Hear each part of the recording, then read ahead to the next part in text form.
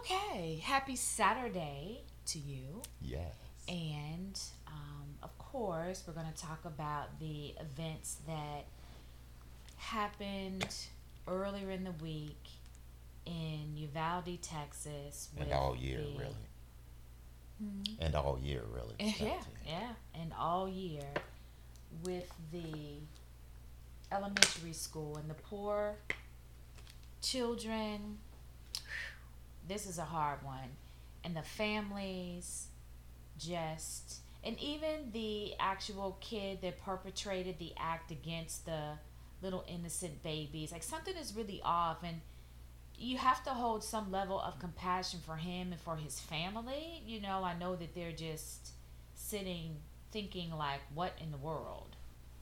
That's someone's child that they birthed and diapered and played with and kissed their little feet, and they grow up and you discover that they were capable of this level of violence. So for me, it's just a tragic situation all the way around. And I even wonder, and I'm sure we'll get into this a little bit more in the talk, but I even wonder if there were some signs there that the parents just explained away or overlooked, that maybe could have warned them that something was wrong. You never think that someone that you know and love is capable of this. Sure.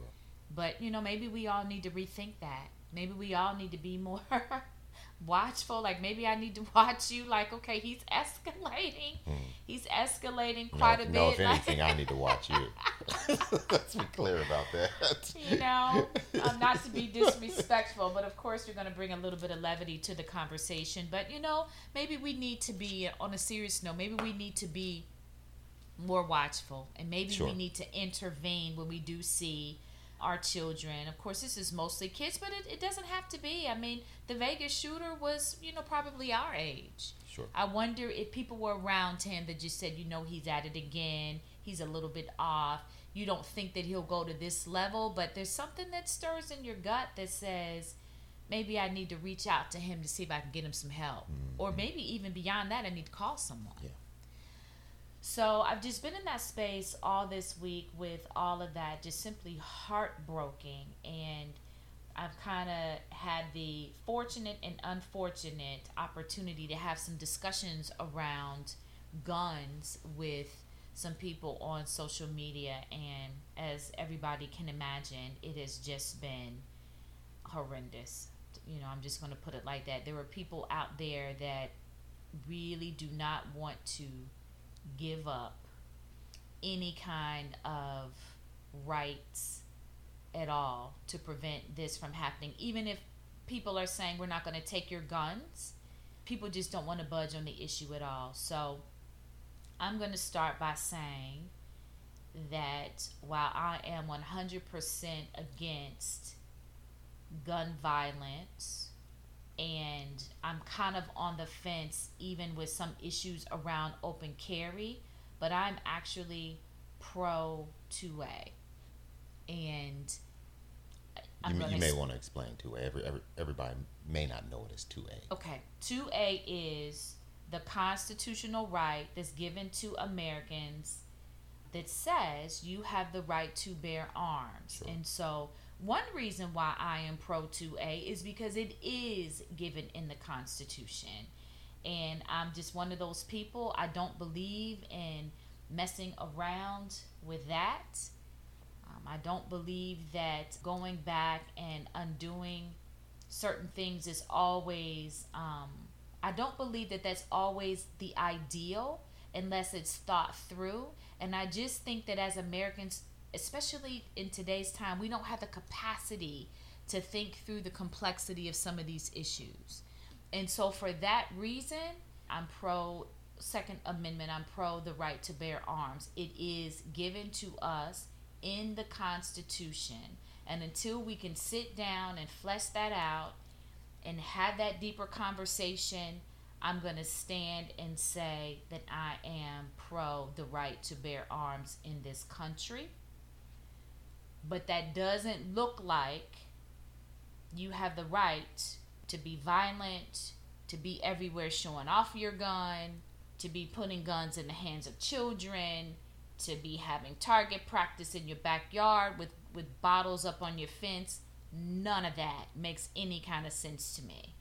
But I grew up in a family and in a community that had guns, and we had guns for protection of personal property and family in case there was a break-in. The gun never left the house. We were forbidden to touch it. It was for a reason, and it served a purpose. And so I just wanted to offer that in context of the discussion as it continues to move along.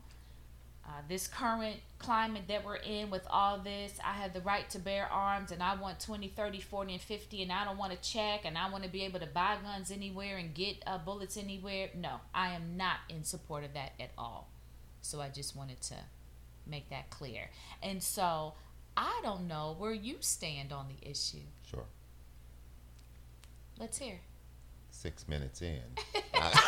I'm trying to figure out which point to address. Well, I'm going to start with your first point because it was very salient, didn't that? Typically, when you see a problem with people and you blow them off as just, that's what it is, they tend to snowball out of control.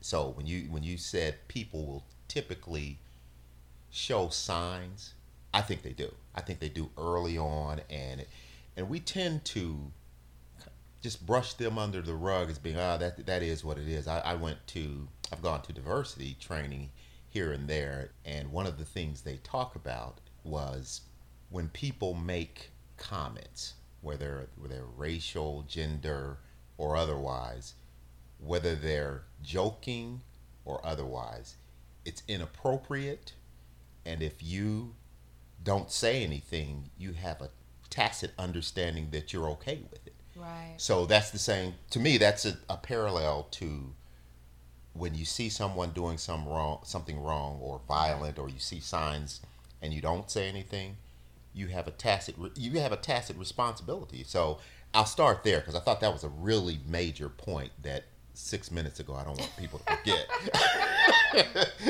but I'm like you, and I think like most people on the 2A issue, the violence in Texas and in Buffalo and in like 200 other places this year really demonstrate and support the fact that you should be allowed to own firearms.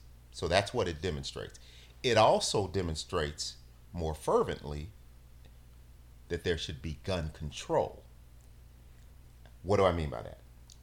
So if somebody comes in your house and is going to do something to your family, you should have the right to bear arms and protect your family. And this, to me, goes beyond the Constitution. It's more almost common sense. Yes. I mean, if someone's going to break into your house, they've invaded your space, you should be able to do what is necessary to protect your home. And if that means bearing arms, so be it. I 100% agree with that. The fact that that kid, and he was a kid, whether he was 18 or 16 or 20, he was a kid. The fact that he can even get a gun, right, is a problem. And I've seen studies. Steve Kerr said it so well. 90% of people in this country, when they do surveys, are supportive of gun control, whether you agree with owning guns or not. Most people, common sense, are in agreement with gun control. Most people are. I believe that because that's a common sense thing. You don't want a 12-year-old to be able to go get a gun. No. We had guns in that. You can't touch it. Absolutely. And the thing for me is, it's not just being able to go get a gun and go through a process. I think it needs to be a regimented process where your psychological status, your psychological health, and those things are taken into account before you can own a gun. I think they're finding that a lot of these cases, which would make sense, are people who have some psychological issues. So I agree with both sides of this. I agree with the right to bear arms, 2A. I also agree almost more fervently with the right and the need to have gun control laws, and that's on the table. Apparently, that's on the table, and it's been on the table for To have gun control laws. to have gun Well, they're control fighting laws. it. I think They're that's the fighting, thing. but That's it's been what out there for everybody's 2 upset years. about. I think it's been out there for 2 years. It's been on the table for vote. They won't even vote on it. Right. Yeah. And there, it's so bizarre to me that I think I almost don't even get it. Yeah. I don't know if this is just about if this is just a party issue, It is. I think it is. or if it's a personality issue, meaning like It's that too. the personality of this particular group of demographic of people. Like a better way of saying that is it is a culture Yeah. with this particular group of people. Sure. I don't know if it's just obstinance. I don't Sure. know if they just really believe Yeah. in. And I'll tell you what's really good point. scary. I had a conversation. Do you need to go? Because I'm going to get it. I'm going to hijack. No, I was just going to say that you're right about the personality thing, because both parties, Democrats and Republicans, have their own versions of gun control on the table. So now it becomes, in order to agree, you have to shed your personality. That's tough for people to do. So go ahead. I was having this conversation on social media, and I'm just like amazed sometimes at the thought process of people that show up in the world as sane people. I mean, they have jobs, they have families, they have community responsibilities, but when you start talking to them, you're like, you know what? Something is really amiss here. And so his argument with me, and I've had this repeatedly over the past couple of years. This is just some random person on social media. On social media, okay. I've had a similar conversation repeatedly over the past couple of years as this keeps happening, when I say, okay, I'm on your side, guys, to a certain extent, and that I am pro the right to bear arms. Why do you not want any kind of limit or gun control laws around that particular right? Because to me, as you just said, it's a common sense thing. So their argument is that in the Constitution, the reason why the right to bear arms is in there is because they wanted to prevent a situation where the government would overtake them and usurp their power. Now, we're talking about a time where they had rifles and muskets, where you're literally loading one bullet at a time and cocking it in a barrel. Like, it's a totally different time than where we are now with automatic weapons that can do an incredible amount of damage in seconds, right? And then my point to them is always, the government is not going to try to usurp your power. They want you to work and pay them taxes. Like, it's not even a rational thought. Sure. And I'm like, okay, let's say that they did want to usurp our power. I don't know what they would do with it. They just would make us all slaves, or I have no idea. I can't even follow the logic and the thought process. Like, it hasn't happened in our lifetime, our parents' lifetime, grandparents, great-grandparents. It's probably not going to happen. And like I told that guy, you will die and leave this planet before the government usurps the citizens' power. Sure. It just isn't even a rational thought. And I said, okay, but let's say somewhere someone's sitting and they say, I tell you what, we got a great plan. What we're going to do is usurp all the power of the American citizens. We're just going to take it and do what with it? I don't know. Maybe just enslave us all. I have no idea. I can't even follow the logic behind this. But this is a serious comeback that they have when you say we need laws around it and they say no. But let's just say that somewhere they did say, we're going to take all your power. You have no guns. You can't fight us back. Right? What about their missiles? Right. And their F-16s and their nukes? Right. I mean, it's just not a logical argument that a small group of society is heavily armed. Do you really think you would stop the government from taking us over when they have all of that artillery and power? Yeah. I mean, and these are sane people. And this is the argument that they have, that they come back with when you say we need to have laws around guns. They will always say no, because the right to bear arms, is granted to us so that the government will never take over, take over and usurp our power. Does that make any sense to you? Well, it does from the sense of it's social media. And a lot of what social media is people take what you're saying as pejorative to what they're saying. You don't approve of what I'm saying, so you can't be right.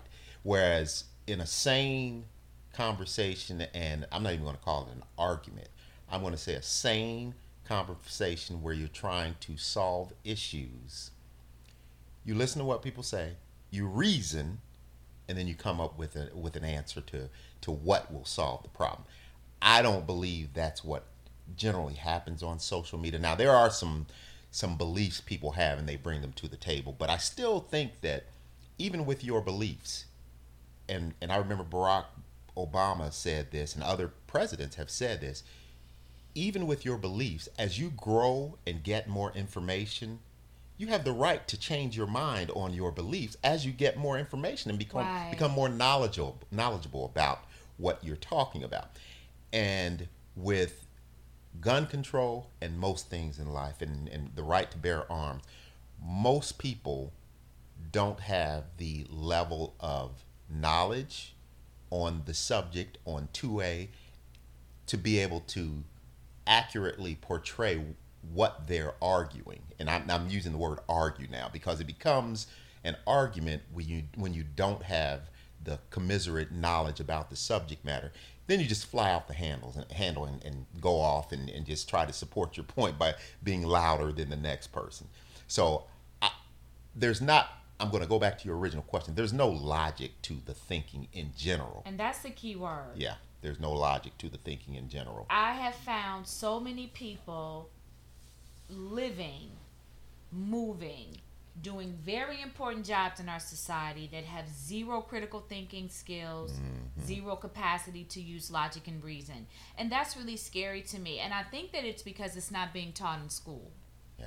I think that, the education system has shifted more towards technology and, kids doing a math problem now. Yeah. Everything is kind of open book or use your phone or whatever. We never had that. Like if you wanted to solve it, you had to use your brain, and so certain parts of your brain were developed. And I think that unfortunately we're losing that. Sure. Sure. Maybe AI will save us, and we'll have a little computer on the side or a little component on our phone that when someone presents a question, then AI on their phone will answer it logically. I don't know, I'm joking, but there's something off here. Sure. Because his comeback to me was, and I kid you not, the government would never use nukes because they don't want to damage or blow up the country. To which I said, well, let's say we don't even get to nukes. Sure. Let's say they just bomb the house next door. The majority of people would fall in at that point. Yeah. Very few people would run and get their 30 guns and try to stand in the driveway and shoot the military. Right. And someone just bombed the house next door. Yeah. It just doesn't make sense. Right. Well, let's talk about the government in general. Of the people, for the people, and by the people. And there's this dichotomy with the government that I think about with politics in general, in that I like the fact that experienced people can be in office and make decisions because they have the experience to make those decisions through those experiences. They've experienced a lot.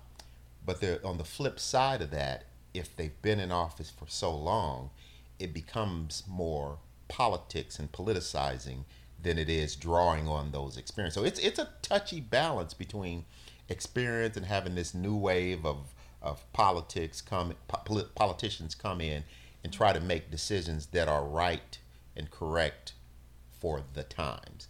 Because there is an element of the old blood maybe isn't as capable of making the right decisions for now that they might have been capable of 20 years ago. Sure. But on the flip side of that, does a 30-year-old politician have the life experiences Sure. to be able to make decisions that are going to affect the public in general. So it's an interesting dichotomy that we're dealing with there. It really is. And, I never really thought about it like the way that you're saying it. That is a tricky balance to try to strike, in that, we come from a society, our generation and back is very stagnant. Mm-hmm. And now we live in a society that's extremely fluid. Yeah. I mean, it is changing at breakneck speed. Yeah. And so you're right. We're going to have to start looking for politicians that can straddle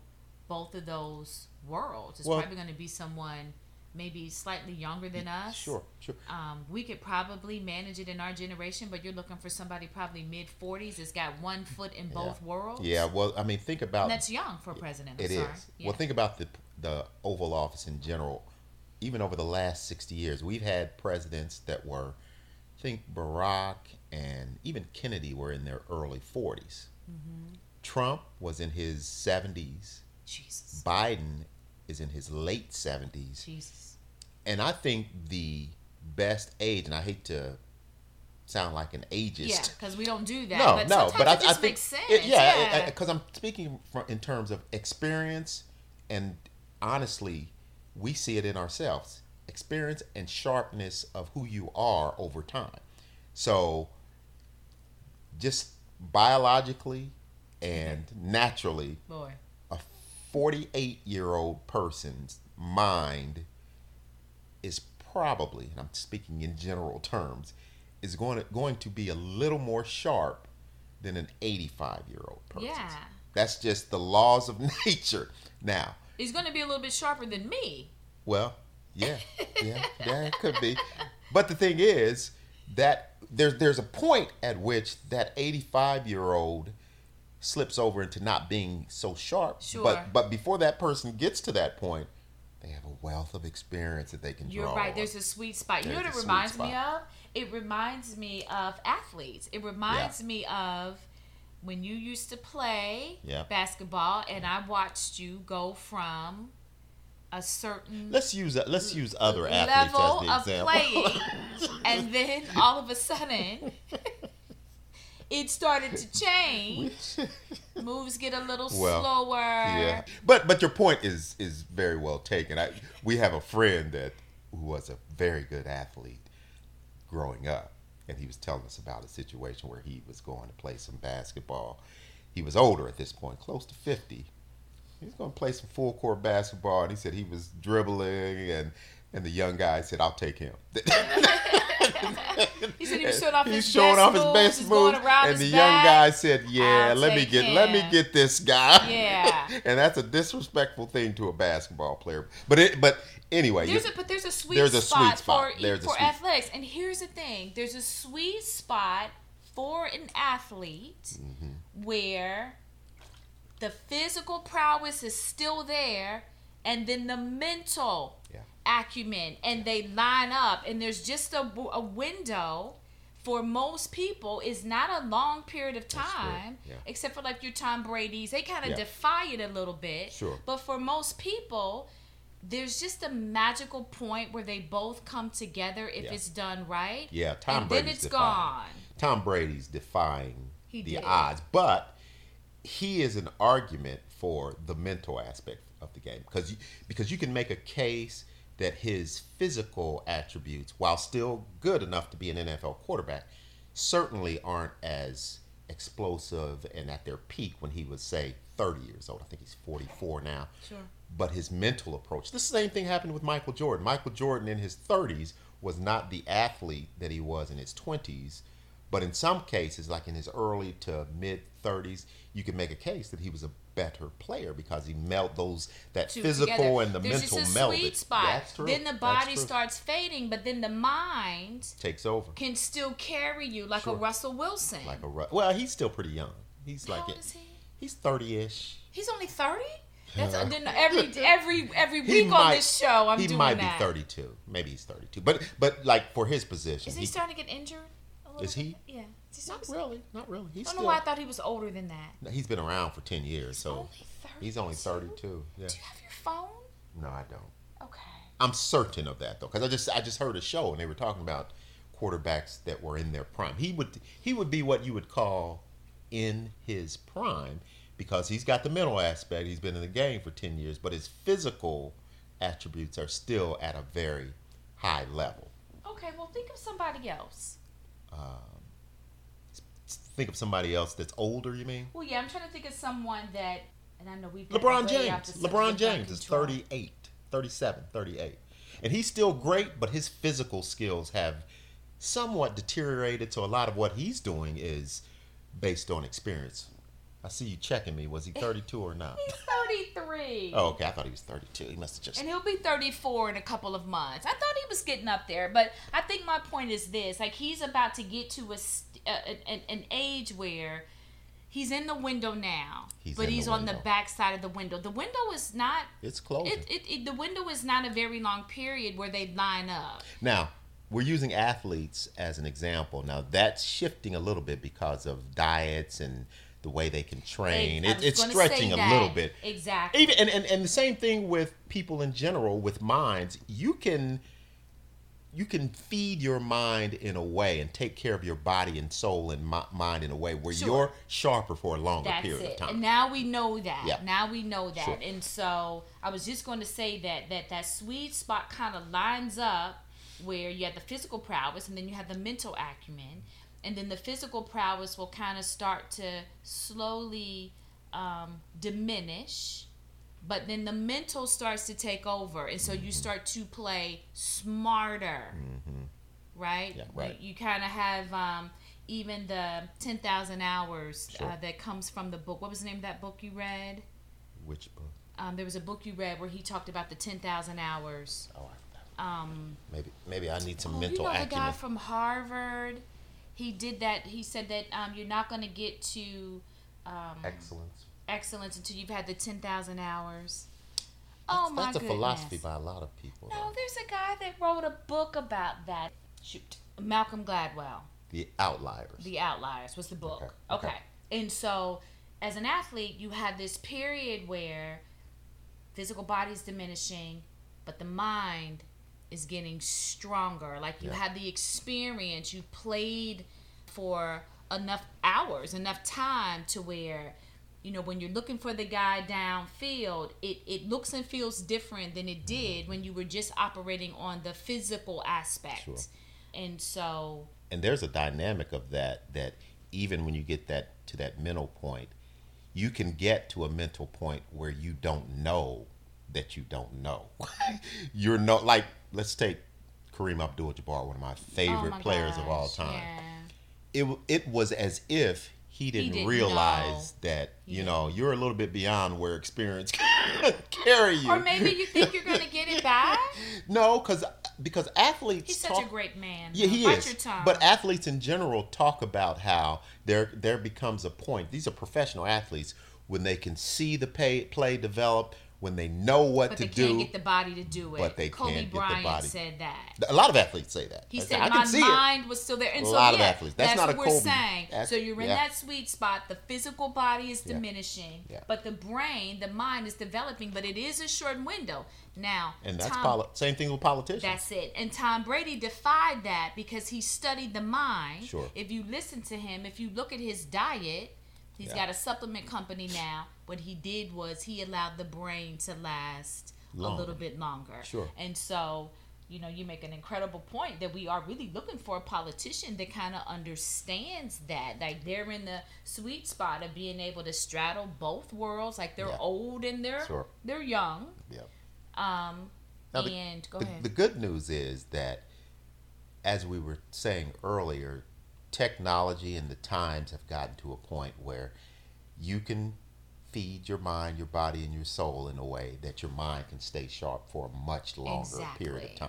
And Tom Brady's an example of that. He is. But just in life where you don't really need as much physical, but you need your mind, even that is going to be elevated to a place where it lasts a much longer time in your But existence. that's a conversation that we're just now getting to as a society. It will take 20 years before it becomes mainstream. It will.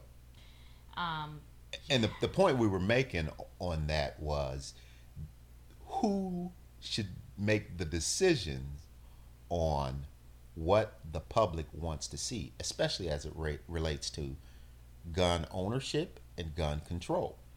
Is it the blue bloods, the gray hairs? That's a good point. Or is it the new bloods and the black hairs? Their hair is black. So should a 30-year-old make? Is it better for a 30-year-old to make a decision, or is it better for a 70-year-old decision? That's the thing I struggle with, and I think what you and I both are saying is probably optimal for maybe a 50-year-old to make that decision. Sure. Well, and I'll tell you what's going to happen. I've had this conversation this week too, and it has just been, met with almost violence. But we're changing as a humanity, and the kids after us, they don't want violence. They don't want guns. They don't want kids to be shot up in school. And if it means that they're vulnerable to a home break-in, I think that's a chance that they're willing to take. But do you think they're that's different? Do you think that's a new thought process? You think that's because I guess I believe that generally people are like that anyway. I think people from our generation and before were of the thought processes, we don't want to see this happening.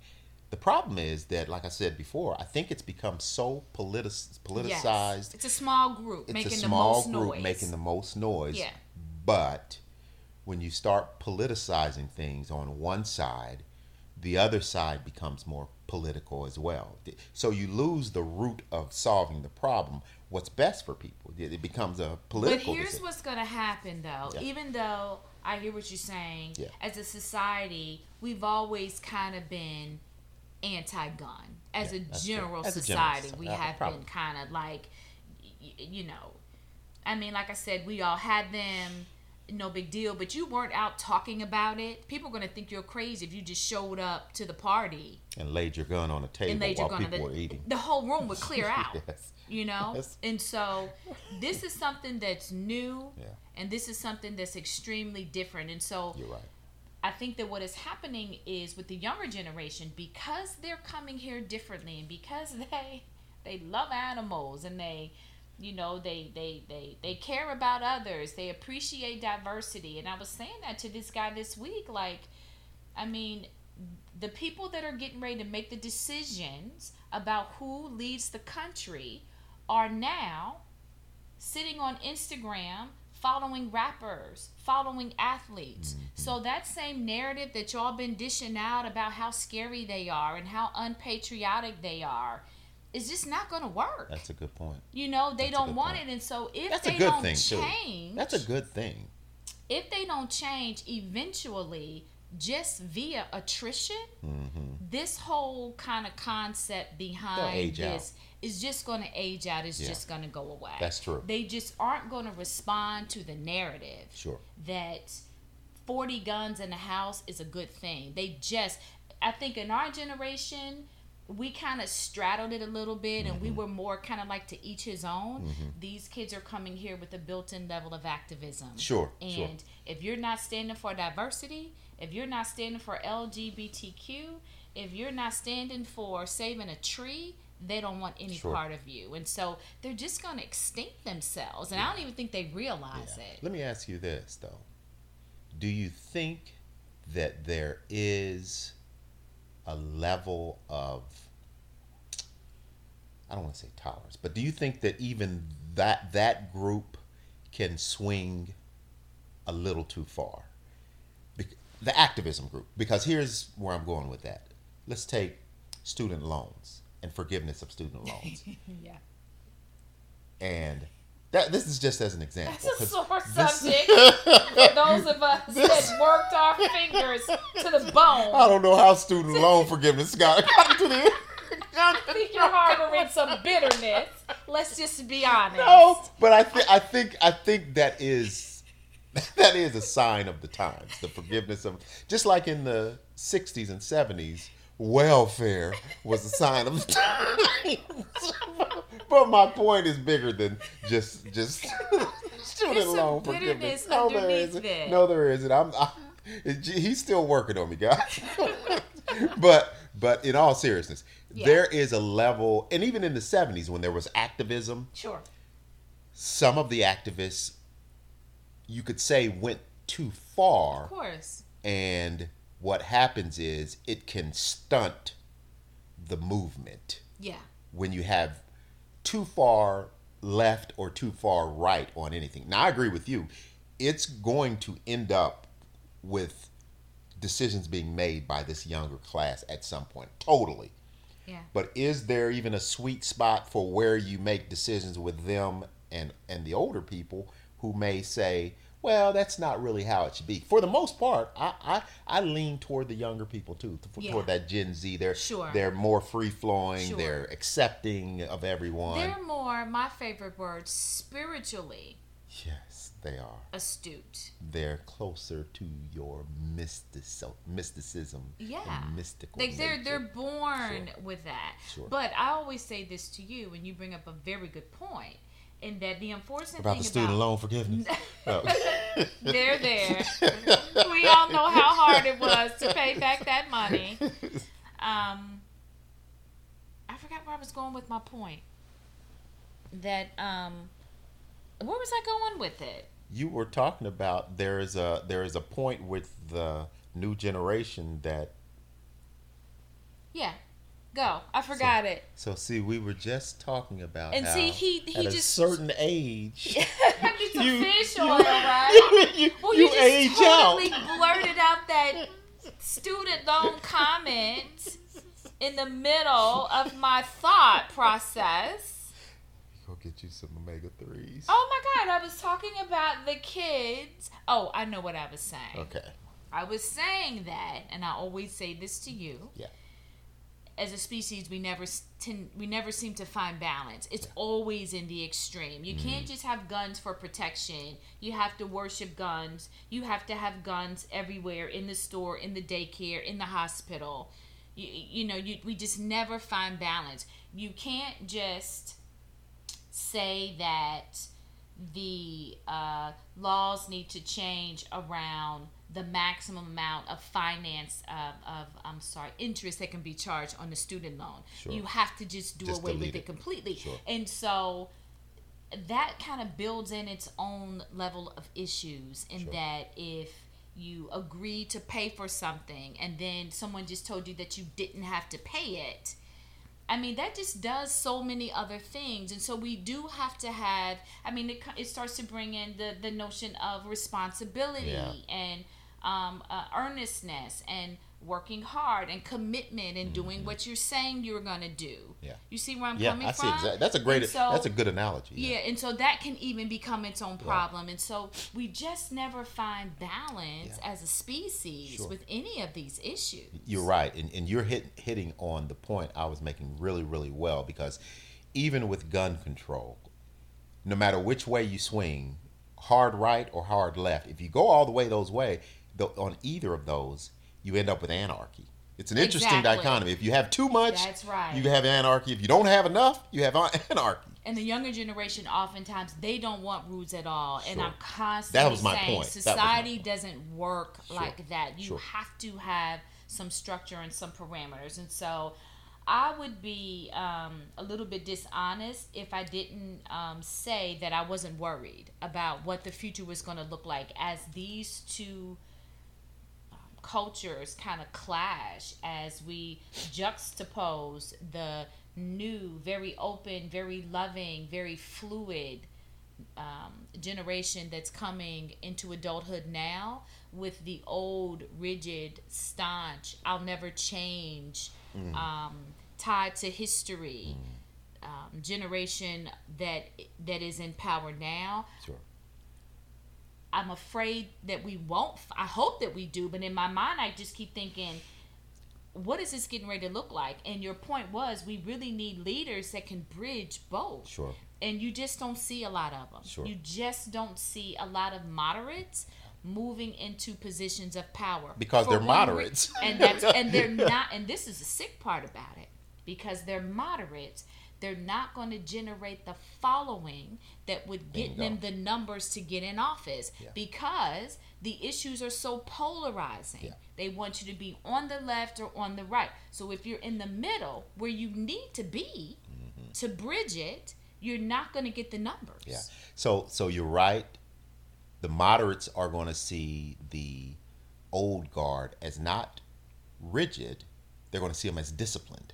They're going to see the liberal new guard as not too open. They're going to see them as progressive. Exactly. But if you're not loud one way or the other, you're probably You're not going to get the votes. support. And that's the problem. And that is the problem. A huge problem. Yeah.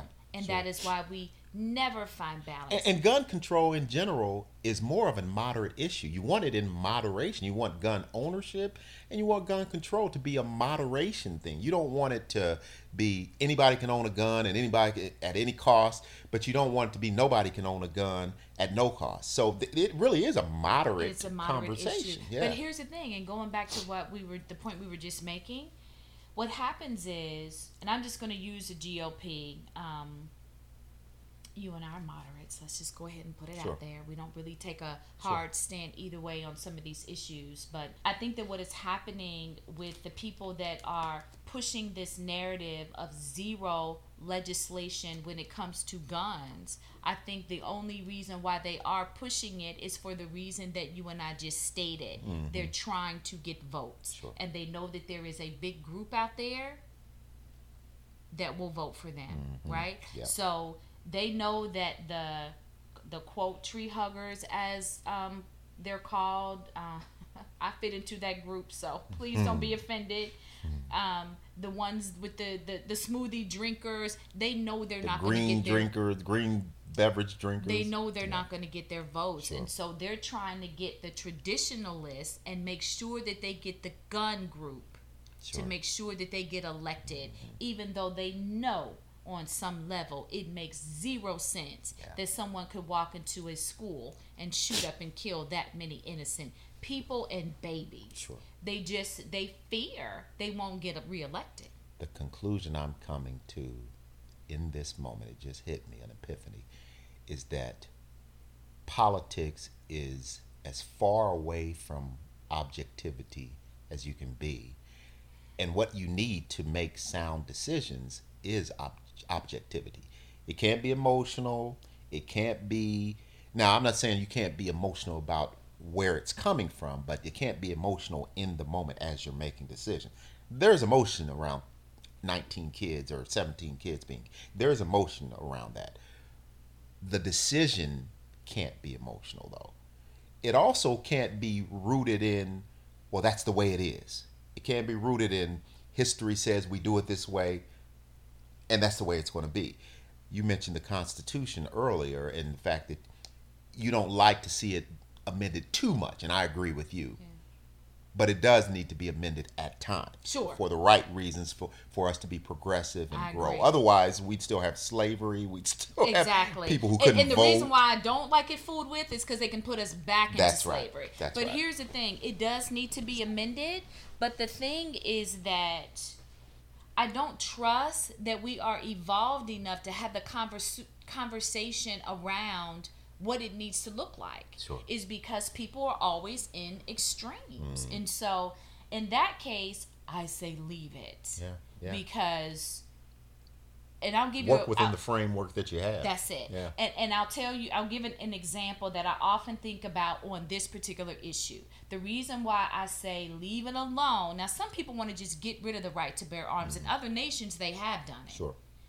In other nations, you can't. Only people that can have guns are farmers and the cops. And it's interesting; those nations don't have school killings. They don't. We're the only. We're actually the only nation that has. And that's why, to me, it's a bigger. It's a separate issue, and I'll come back to that. But one of the things that comes to me around this issue, and the reason why I say leave 2A alone for now, and I may change my view on this, is that until we can get the United States to become a place where there is less crime, people have the right to protect themselves in their homes. And we are now getting to a situation where people are becoming police officers just because it's a check. It used to be when you took that oath and you wore that badge, you knew that you could die in the line of duty. Ain't nobody doing that anymore. Like, that's over. Sure. Right? And so it used to be almost like a a badge of honor, or you were a police officer, you carried a sense of pride and you were committed to serving your community and protecting the life of other people, even at the cost of your own. These people today, riding around with a Starbucks in one hand and a cell phone in the other, in a cruiser, they are not going to forfeit their life for yours. Right. And so, until we can address that, we need to leave 2A alone. And so that's why I was saying I get weird about messing around with the Constitution, because we aren't evolved enough as a society to sit down and look at these issues in their entirety and really flesh them out. Well, to your point, one of the amendments to the Constitution is what has allowed people to carry guns, go into a restaurant, lay it on the table, and there be none. That was created by an amendment. That wasn't always allowed. Right. You couldn't always just go to a public that. place and pull your gun out, lay it on the table, and ask for somebody to serve you a meal. Frankly, if I'm the waiter, I'm not. I'm getting a new job. You. That's right. And, Right. and I'll say this: even accidental discharges. There was a Sure. guy that accidentally had his gun discharged at a Mercedes-Benz dealer, killed himself, traumatized all the people around him. He could have shot an innocent person. Sure. It just discharged in a car. Why do you have your gun in a car dealership? Yeah. Those becomes just issues of bravado. That's exactly what that is. Yeah. That's exactly what And that I'll is. say this: I'm 2A for protection of home and family. That's it. You should not be allowed to walk around. Society hasn't gotten that bad to where you're more likely to be a victim of a robbery than you are just someone came in and shot you at a kid's soccer game. Yeah. We aren't there yet. Now, we're moving close to it, but we're not there yet. And this is where you need to have police. Yeah. And that's where the argument starts. The yet part. We're not there yet. Yet makes the argument, not argument, but the debate around, well, what do we do to not get to yet? Because we're not there yet. You're right. There's not enough. You don't see things. Just not enough. You don't see things happening frequently enough for someone to need to have a gun in a restaurant. You just don't. Now, it's like you said, we were close to a shooting just the other night. Not far from our home. Getting close. So getting close is figurative and literal for us. So change is a part of it. It needs to happen. And this brings me to the real issue. This is the real issue. The issue is not the guns. The issue is the culture of violence in the United States. Well said. Right? Yes. The guns are just emblematic of that bigger issue. And so if we, and I get people want to get rid of guns, and we do need to get rid of guns. There's too many. And the types of guns. The types of guns. And as people feel more powerless, and you're going to find people that, I have to be careful how I say this, but people in lower economic levels oftentimes look for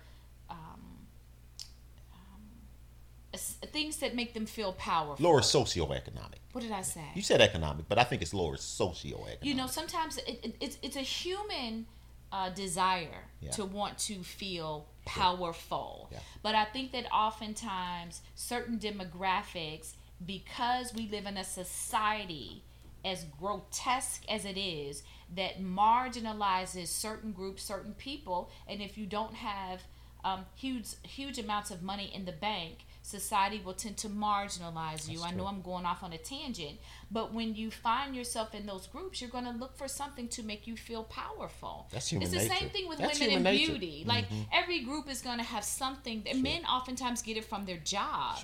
And so if you don't have that, it's just a desire. And so a lot of people, unfortunately, are going to turn to guns. Well, and that's why I amended economic to socioeconomic, because there's such a psychological and social element to gun ownership in general. I think, and my belief is most things are socioeconomic, and I think that's the crux of what we're dealing with here, and how we deal with it from a political, from a humanistic side is how we get to the right answer. It's a big issue we're dealing with in this country, with violence, with guns. When you hear that we have had over 200 mass shootings this year, The next country that's closest to us so far this year, I believe, is Mexico with 8. Now, something's wrong. Something is absolutely wrong. Sure. When you just say that out loud, that's my philosophy. Say it out loud. We're 208. The second next to us is 8.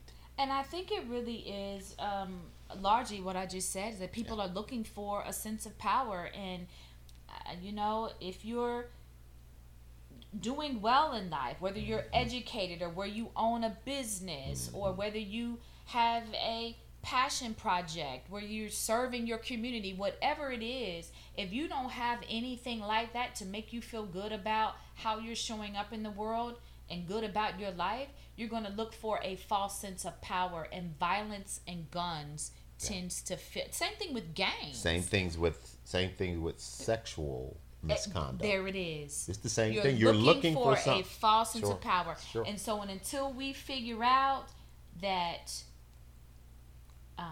violence is the issue, and then even getting underneath that violence isn't really the issue. The issue is people that are looking for a sense of power, or they haven't been trained or given opportunity to develop and make something of themselves and of their life.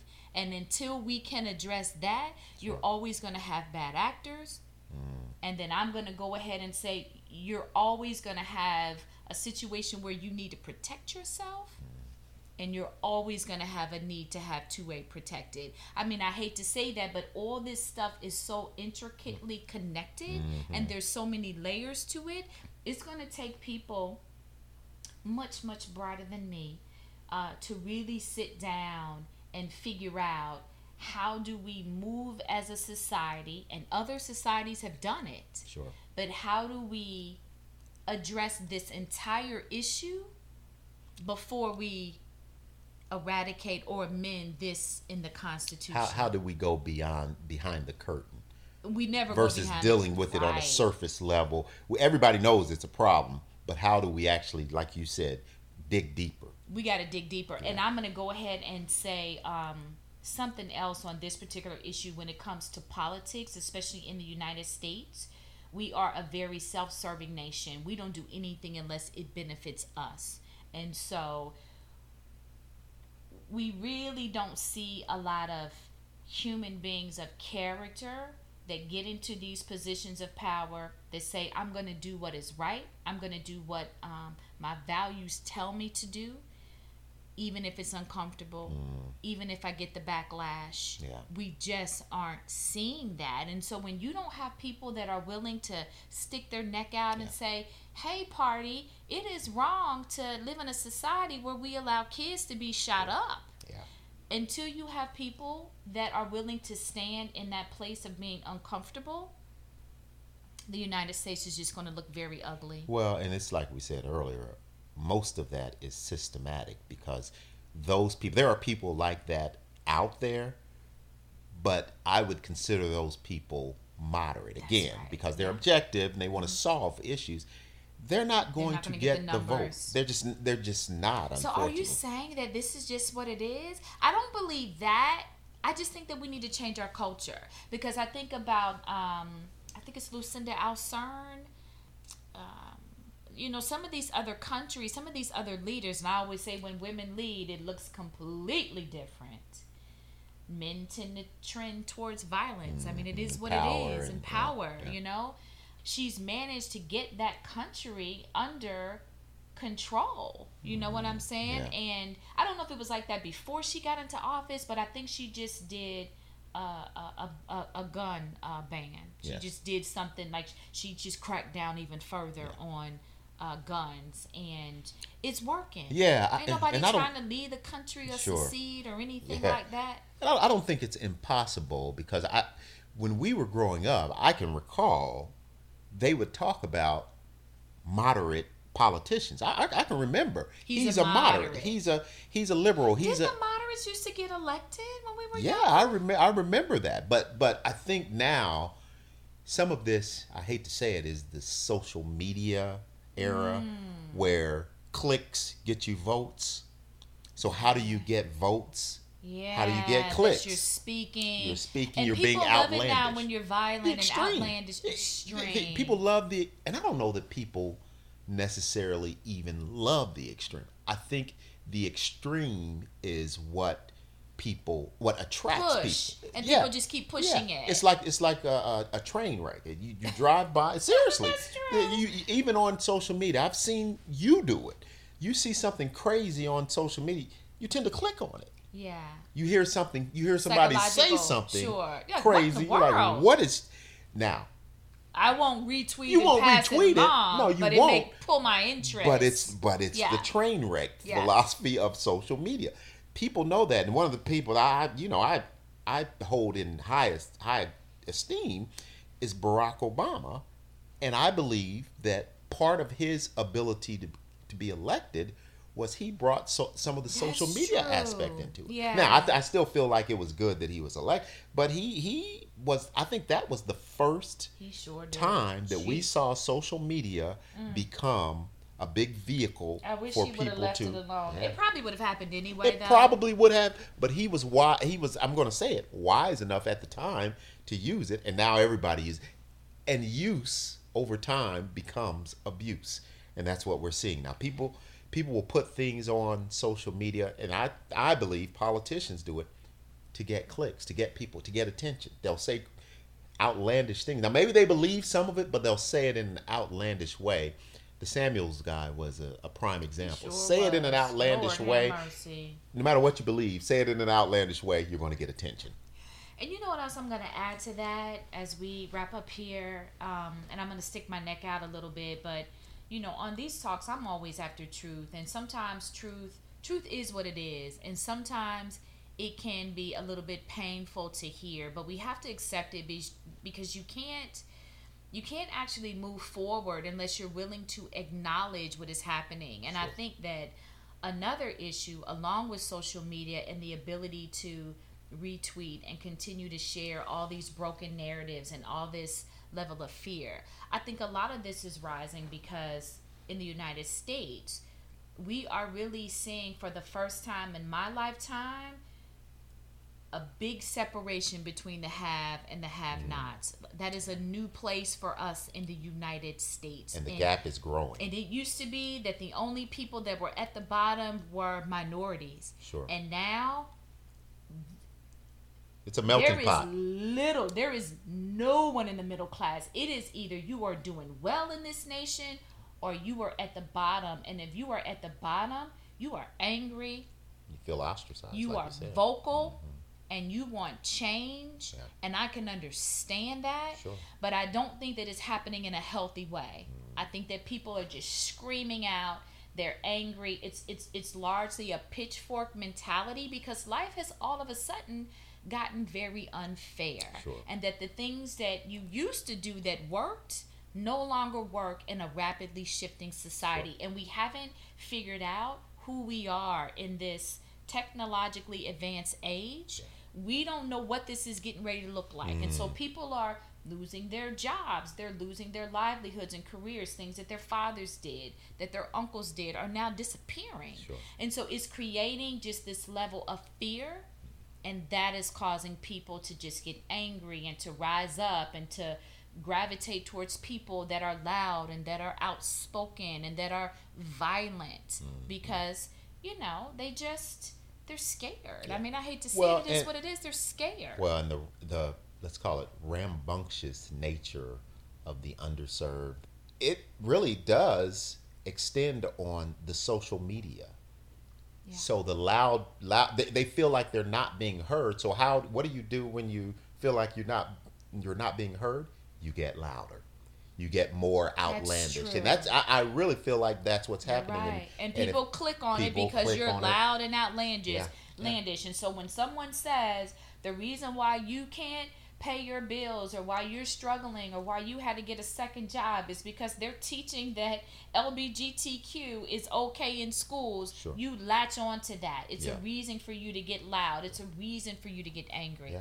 And those are the things that we have to address if we want these school shootings to tamp down. I don't know if they'll ever go away. I think that humanity is such that you are always going to have wicked and evil in the world, but we have the ability to mitigate that and to make it as small of an issue as we can. That is within our power, and we just aren't doing enough. And that's a nation that we are very hopeful of. We hope that we can achieve that in our lifetime. And other nations are doing it. All of a sudden, other nations are they're who the U.S. used to be, right? They're non-violent. Their citizens are thriving. They're progressive. They're progressive. They have good occupations and low unemployment rates. They're standing for innovation and all that. In the United States, like, they all came off the list of industrialized nations, and the United States is number one and the only one on the list. Yeah. What in the world has happened? It's a shame. It's a shame. Some of that just may be a part of God's plan. Yeah. The first meek shall be last, and the last shall inherit first. the earth, yeah. and it could just be be that right cycle. that. I don't want to believe that, because I still feel like there is a wealth of knowledge and talent in our country. In the United States, sure. But sometimes that gets blurred again by the loud, the loud voices with nothing to say. That's the sad part. There's a lot of loud voices with too much to say. Yeah. But saying nothing. Exactly. That's a better way to put it. They're still not saying anything. Still not saying anything. Exactly. That's good.